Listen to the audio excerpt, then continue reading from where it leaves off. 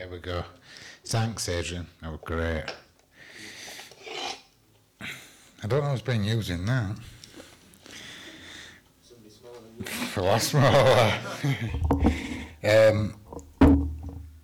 It's great to be back here tonight. This morning I was in Ebden Bridge with Corinne and Simon, and we took a service over there. And it's a real honour and privilege to represent Sunbridge Road Mission. I haven't been here that long, but it is my home, and it's a real pleasure to say that we're from Sunbridge. And I want you to know that you were represented well today, I think. I thought Corinne did a great job, we had a great service, and it's great to know that we can go and support other churches that are smaller, churches that seem to be struggling. It's great that we're in a position to be able to do that. So keep Ebden Bridge Church in prayer. Slacktop, that's the name of it, isn't it? It's Slacktop Church. Let me start with a reading first, and then we'll go from there. So we're in Judges 10 this week.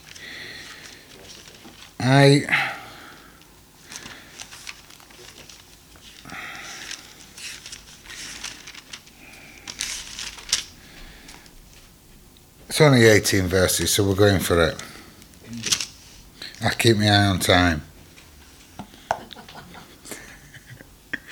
Here we go, this is God's word.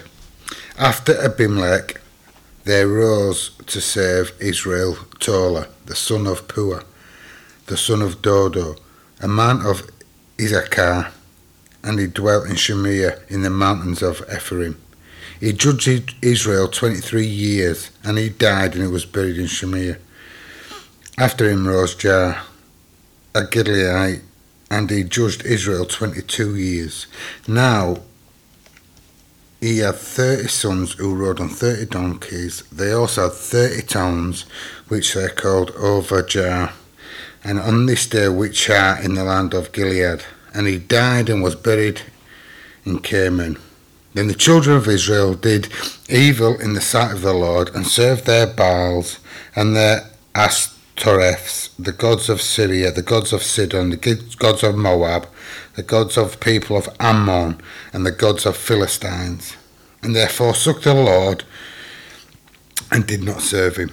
So the anger of the Lord was hot against Israel, and he sold them into the hands of the Philistines, to the hands of the people of Ammon. From the year they harassed and oppressed the children of Israel for 18 years, and all the children of Israel who were on the other side of the Jordan in the land of the Amorites in Gilead. Moreover, the people of Ammon crossed over the Jordan to fight against Judah, also against Benjamin, and also against the house of Ephraim, so that Israel was severely distressed. And the children of Israel cried out to the Lord, saying, We have sinned against you because we have both forsaken our God and served the Baals. So the Lord said to the children of Israel, Did I not deliver you from Egypt, and from the Amorites, and from the people of Ammon, and from the Philistines, and from the Sidonians, and from the Amalekites, and the Moabites oppressed you, and you cried out to me, and I delivered you from their hand? Yet you have forsaken me, and you have served other gods. Therefore I will deliver you no more. Go and cry out to the gods which you have chosen, and let them deliver you in your time of distress. Then the children of Israel said to the Lord, We have sinned. Do to us what it seems best to you. Only deliver us this day, we pray. I didn't realise that before, but I like that conditional bargaining. Do whatever you want to do, but make sure it's all right for us.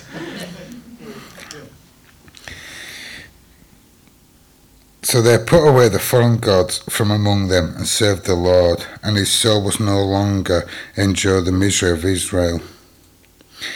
Then the people of Ammon gathered together and encamped Gilead, and the children of Israel assembled together and camped at Mizpah. And the people, the leader of Gilead, said to one another, Who is this man who will begin the fight against the people of Ammon? He shall be head over all the inhabitants of Gilead. Let's pray. Heavenly Father, bless this. Bless this word to our body. Lord, teach us. Lord, you've left your word, your holy scripture, your book to guide us, to keep us right, to inspire us, to set us free, to give us life. And Lord, we come tonight and we turn to your book to once again do that. So Lord, bless us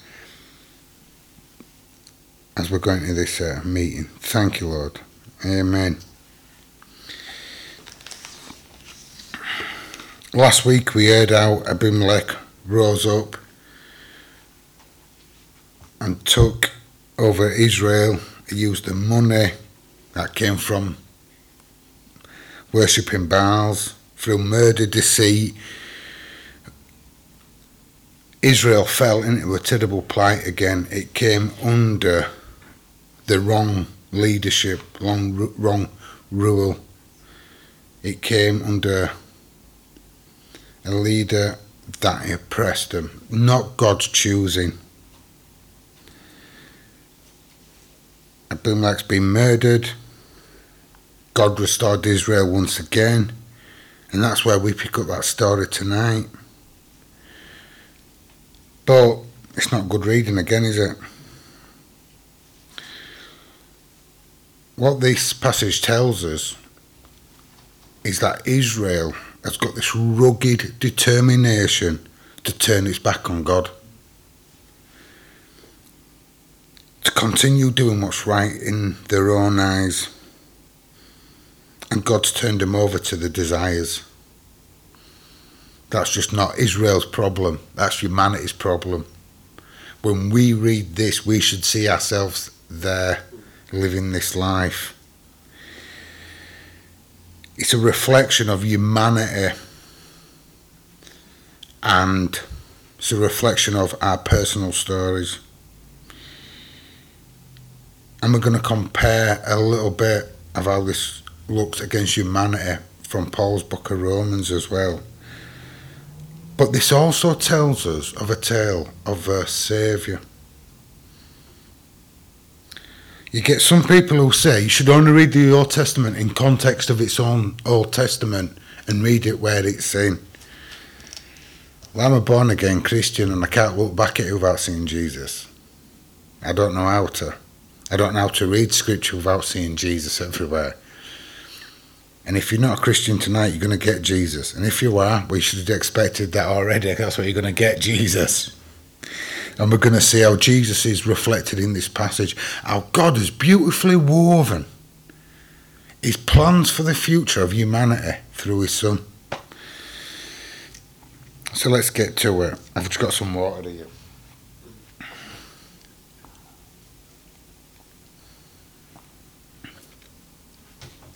In verse 1, as we've seen, Abimelech's died. Such destruction of Israel. It's in a mess.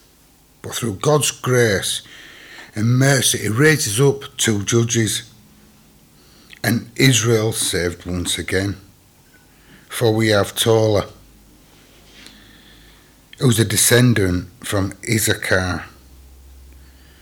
Issachar was the 5th son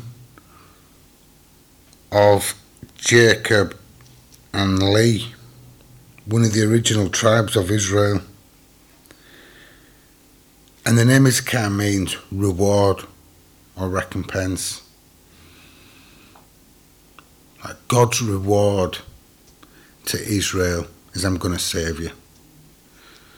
This is your reward and your recompense. Not something that you've earned, but this is what I'm going to give you, a saviour. And through him, God would reward Israel with Tola. A good judge who ruled for 23 years. But once again, this judge was a foreshadowing of what's going to come in Christ. You see, Tola means blood or scarlet.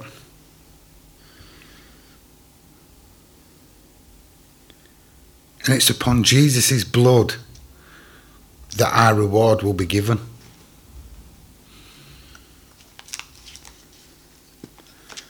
Through turning its back on God, God says, I'm going to reward you with blood.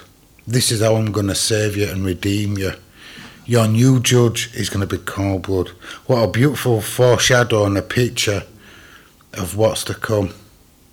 That our reward, our recompense, is the blood of the Saviour. How is he going to restore us? With the blood of the Saviour. That will be the answer for the sins for the world, sins of the world. It's going to be the answer for Israel. In fact, the only way to deal with sin and disobedience is blood. We know that in the time of the Jews then, and now they believe that only the shedding of blood of animals can cover sin, can partake, just cover it so God don't see it. We believe that Christ's blood doesn't cover it but takes it away. God remembers no more. It's only through blood that God can redeem and restore and put you back on right track. There's no other way but Jesus. I'd have been worried me if I were in that time and God raised a judge called blood. I'd have been like, something here. There's something really here. We've got to kill animals and sacrifice them. His judge is called blood. Our reward is God's provision to deal with sin. And how does he do that? He provides Saviour after Saviour after Saviour until the ultimate Saviour in Jesus Christ. He raises Tola, a great man who brings peace to Israel for 23 years.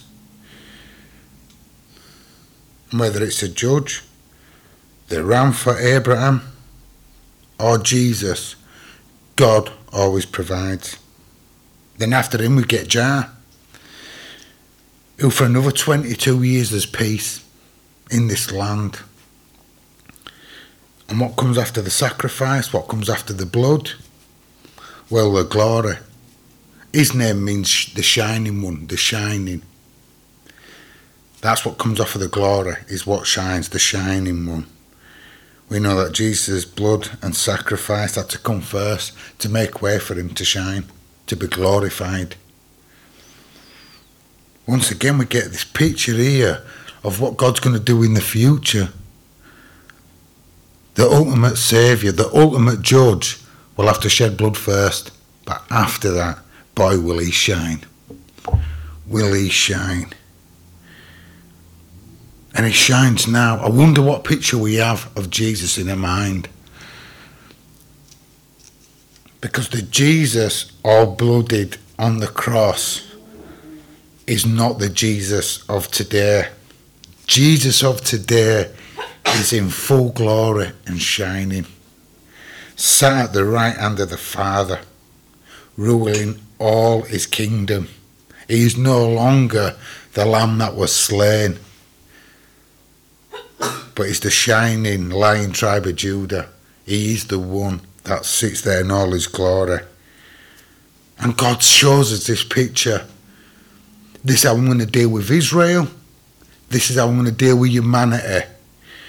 God's MO does not change. It works like this. You do wrong, you repent, I'll save you. You do wrong, repent, I'll save you. Always the same.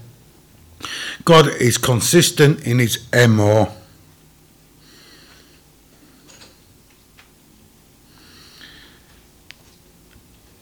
But then it doesn't end good. Because after he dies, the Israelites fall again once into rebellion, evil actions, rejection of the one true God. In verse 6. Man, did you read that full list of how many gods they started worshipping? Like they've gone from one to thousands. They've just like picked up anything. As long as it's not Yahweh, the one true God, we'll worship it. We don't care what it is. As long as it's not him, we'll pick him up and worship him. They worship the gods of everybody. They've gone from the one true God, like it seems like overnight. He's died, they've turned. I'm not sure if that's actually how it happened, but it reads like that, like they've just gone, we've got no judge, we've got no leaders. Well, we'll worship we'll worship anything but the one true God. And how many times do the Israelites continuously get delivered from doing evil? It's like a broken record. But then again, how many times do we carry on sinning and have to be redeemed?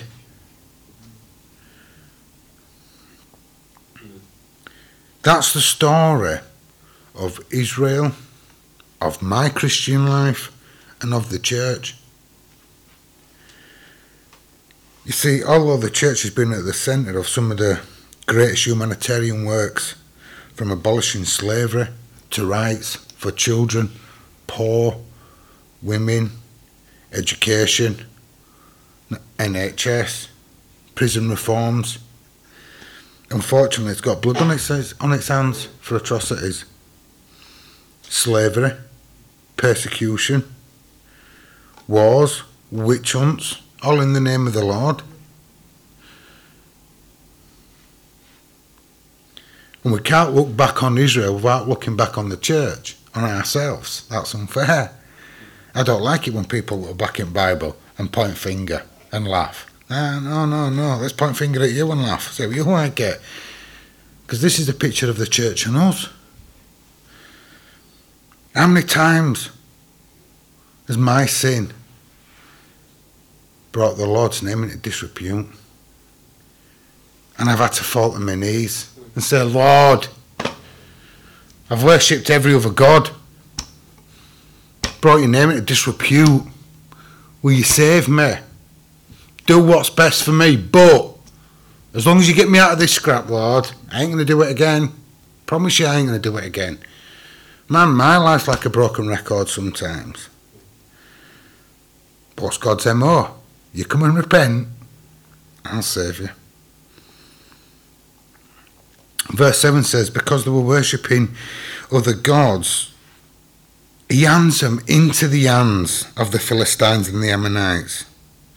And they were crushed and oppressed for 18 years. You want to worship something. In my other Bible it says God sold them into the hands of the Philistines. It says, you want to do that? I'm going to hand you over to it properly. It's just got full control over you. It's the same language that Paul picks up in Romans when it says that although they knew God, they chose to reject him, follow the desires of the flesh, so God handed them over to their own desires. It's the exact same language. Like, you don't want to go my way, you want to go somewhere else, I'll give you totally. I'll take away my grace from that and let me see how you get on. We know what happens in case of humanity. We've got on really bad. And so did Israel. And it's spoken in a way that these things have powers over us, that they are powers that you're under that dominion. You're under the powers of the thing that you worship now. And the things that they worshipped ended up oppressing them. The things that they worshipped ended up crushing them. Do you not know that everything you worship, except for Jesus Christ, will ultimately crush you and oppress you? If you're not worshipping Jesus, then you're worshipping your own oppressor.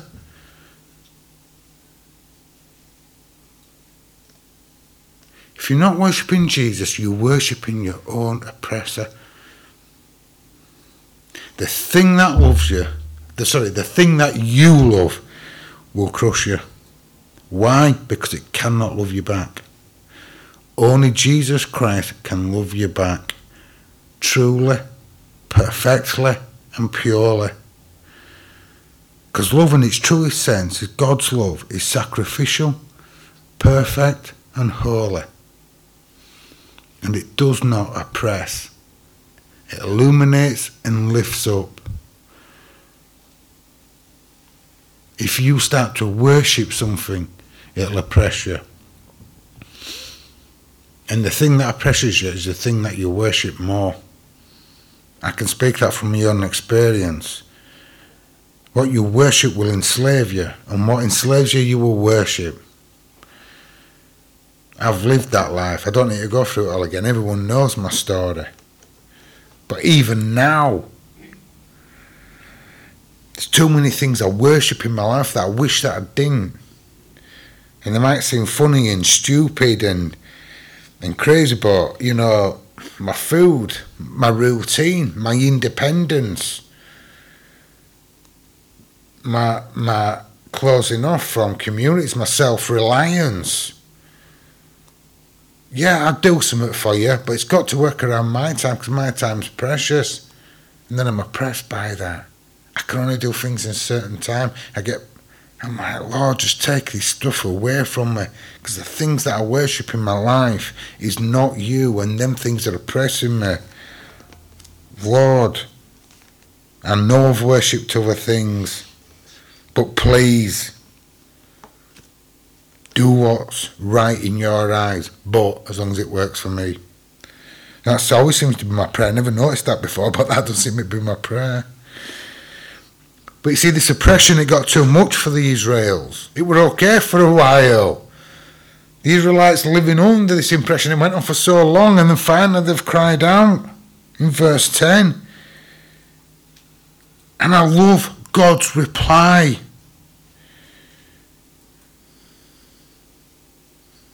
I love it. Let's see how big your gods are now. Let them deliver you. See, the things that you've worshipped, let them deliver you. What, you didn't want to choose me and you chose them things? See them get you out of this scrape. I love that reply. Love that reply. It reminds me of my mother so much, that's why. We had a famous saying in my house growing up. Those who don't listen must feel. If you didn't listen to my mum, two things had happened. She'd have given you a good whack, or she'd let the consequences of your own actions burn you. And then she'd say, then I'd come home crying. Oh, don't come crying to me. You wanted to do that, go back to it. See how you like it. See if that works for you. And the humiliation and the defeat, knowing that my mum were right, knowing that God's right. God, you are right. I can't turn to them things I worship because not one of them things can deliver me. Nothing can save me but you. In fact, them things oppress me. Lord, let me come back to you.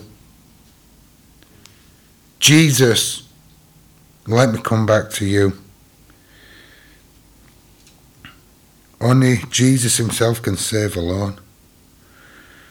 Nothing will save you from the pit of oppression, slavery and sin, or death but Jesus. Call out to other gods for salvation and listen intently, silent, for eternity, because not one of them can answer yes. But you call out to Jesus Christ and you will hear the words, "It is finished," coming from the cross where he dealt with oppression and sin, ransomed you and saved you.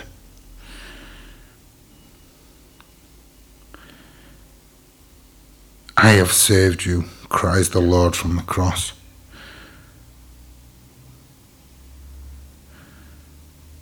And from those repentant lips of the Israelites in verse 15, to all those repentant lips that have chosen Christ through the ages, and my lips that repent from my sin again, please deliver me from this evil.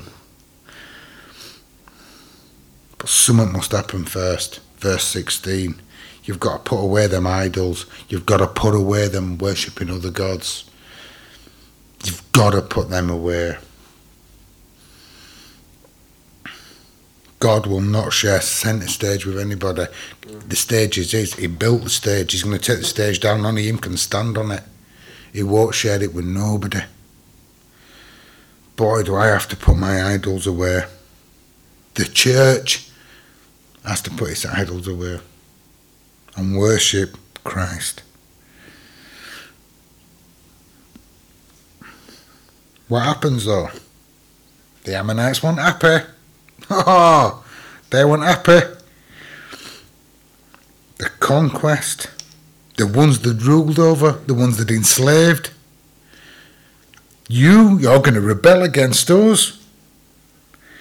You're going to choose Yahweh. They weren't going to stand back. They're not going to lose their bounty. You see, they're making a living out of the fruits of the land. They're taking the wealth from the Israelites. They're using the Israelites as slave labour. Ammonites are not going to let Israel go without a fight. No way.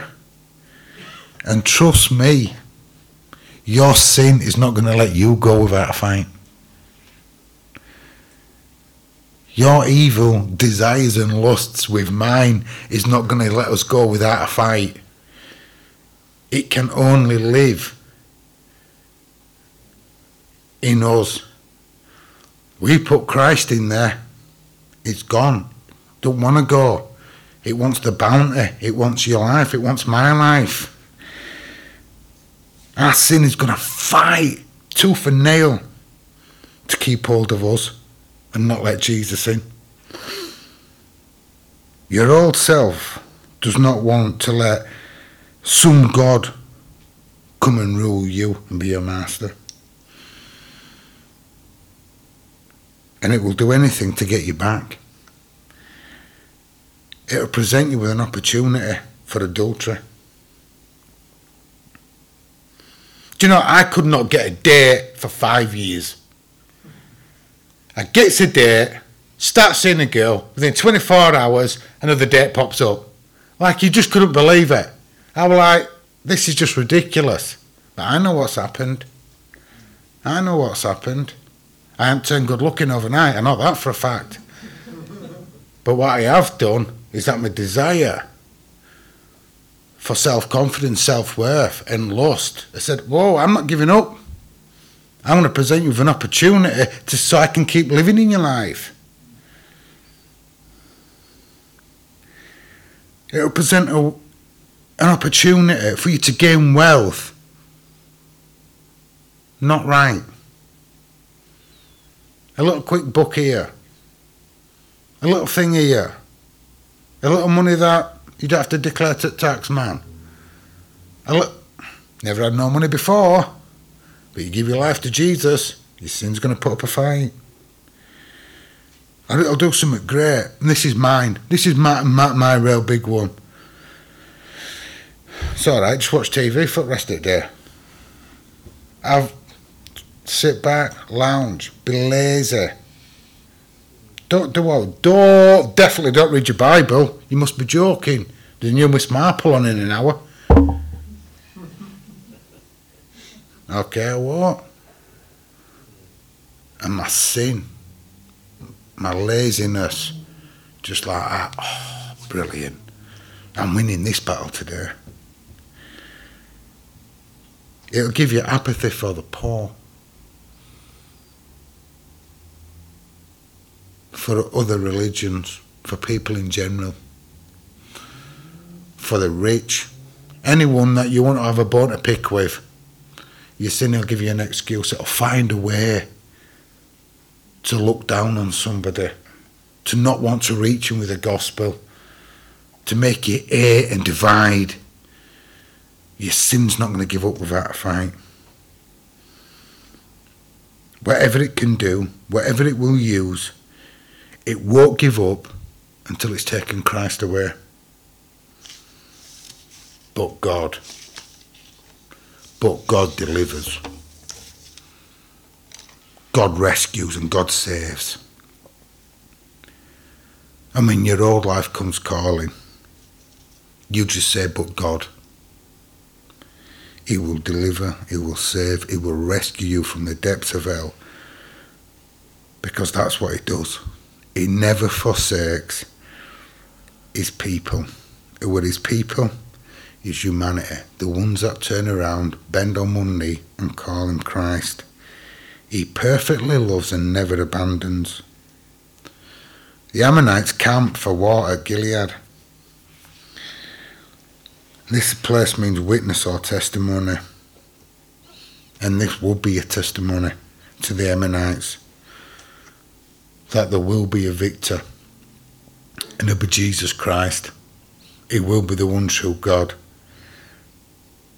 And sin does not have dominion over Christ. Christ defeated sin, all the principalities, and he will continue to defeat. Christ wins, won, always will win.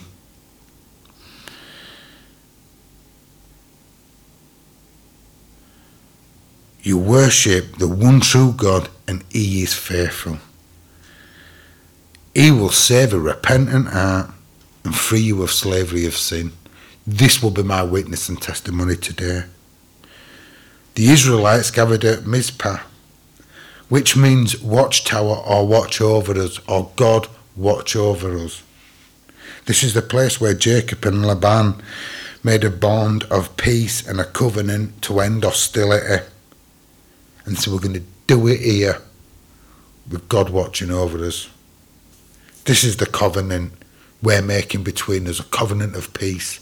And God will watch over us and make sure that keeps intact. You know, God made a covenant of peace between you and me and him. That covenant is the blood of Christ. And that stands forever. And he watch over that covenant forever. He will mind that covenant. That covenant's not going to be broken. God is always watching his people.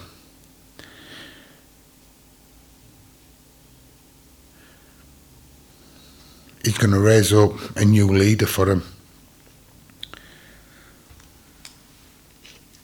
And I'm not going to go into Judges 11 because that's for somebody else. But he raises up a son of a prostitute to bring peace over Israel. No one thought it would have been Jesus who would have used to save us.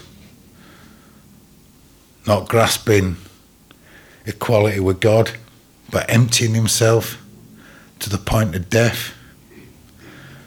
God will use the lowest in this world, the things that we look down on, for his plans and his purpose. And what's his plan and purpose? To protect those that he loves, to free them of sin, not to let sin keep bringing them back. And if you're as convicted as I am when I turn to God of my own iniquities and sin, well then tonight we don't go worship anything else. Tonight we take a stance and say, no, God, it's you. You are nothing. Forgive us of what we've done. Cleanse us. As you saved Israel through blood, save us again. Wash us clean, Lord. So you can shine where you deserve to shine, in our hearts, in our lives, and in this community. Let's pray. Heavenly Father, we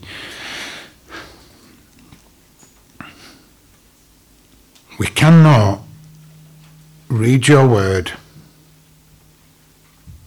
and not be bowled over at your grace and your love and your faithfulness. And your word teaches us, Lord, them great truths. That sin's always coming and knocking, but you're always there answering. Lord, we thank you for this word, Lord. We thank you for the stories in the Judges. We thank you so much for this word. We love your Bible, Lord. It reveals so much about you, Lord.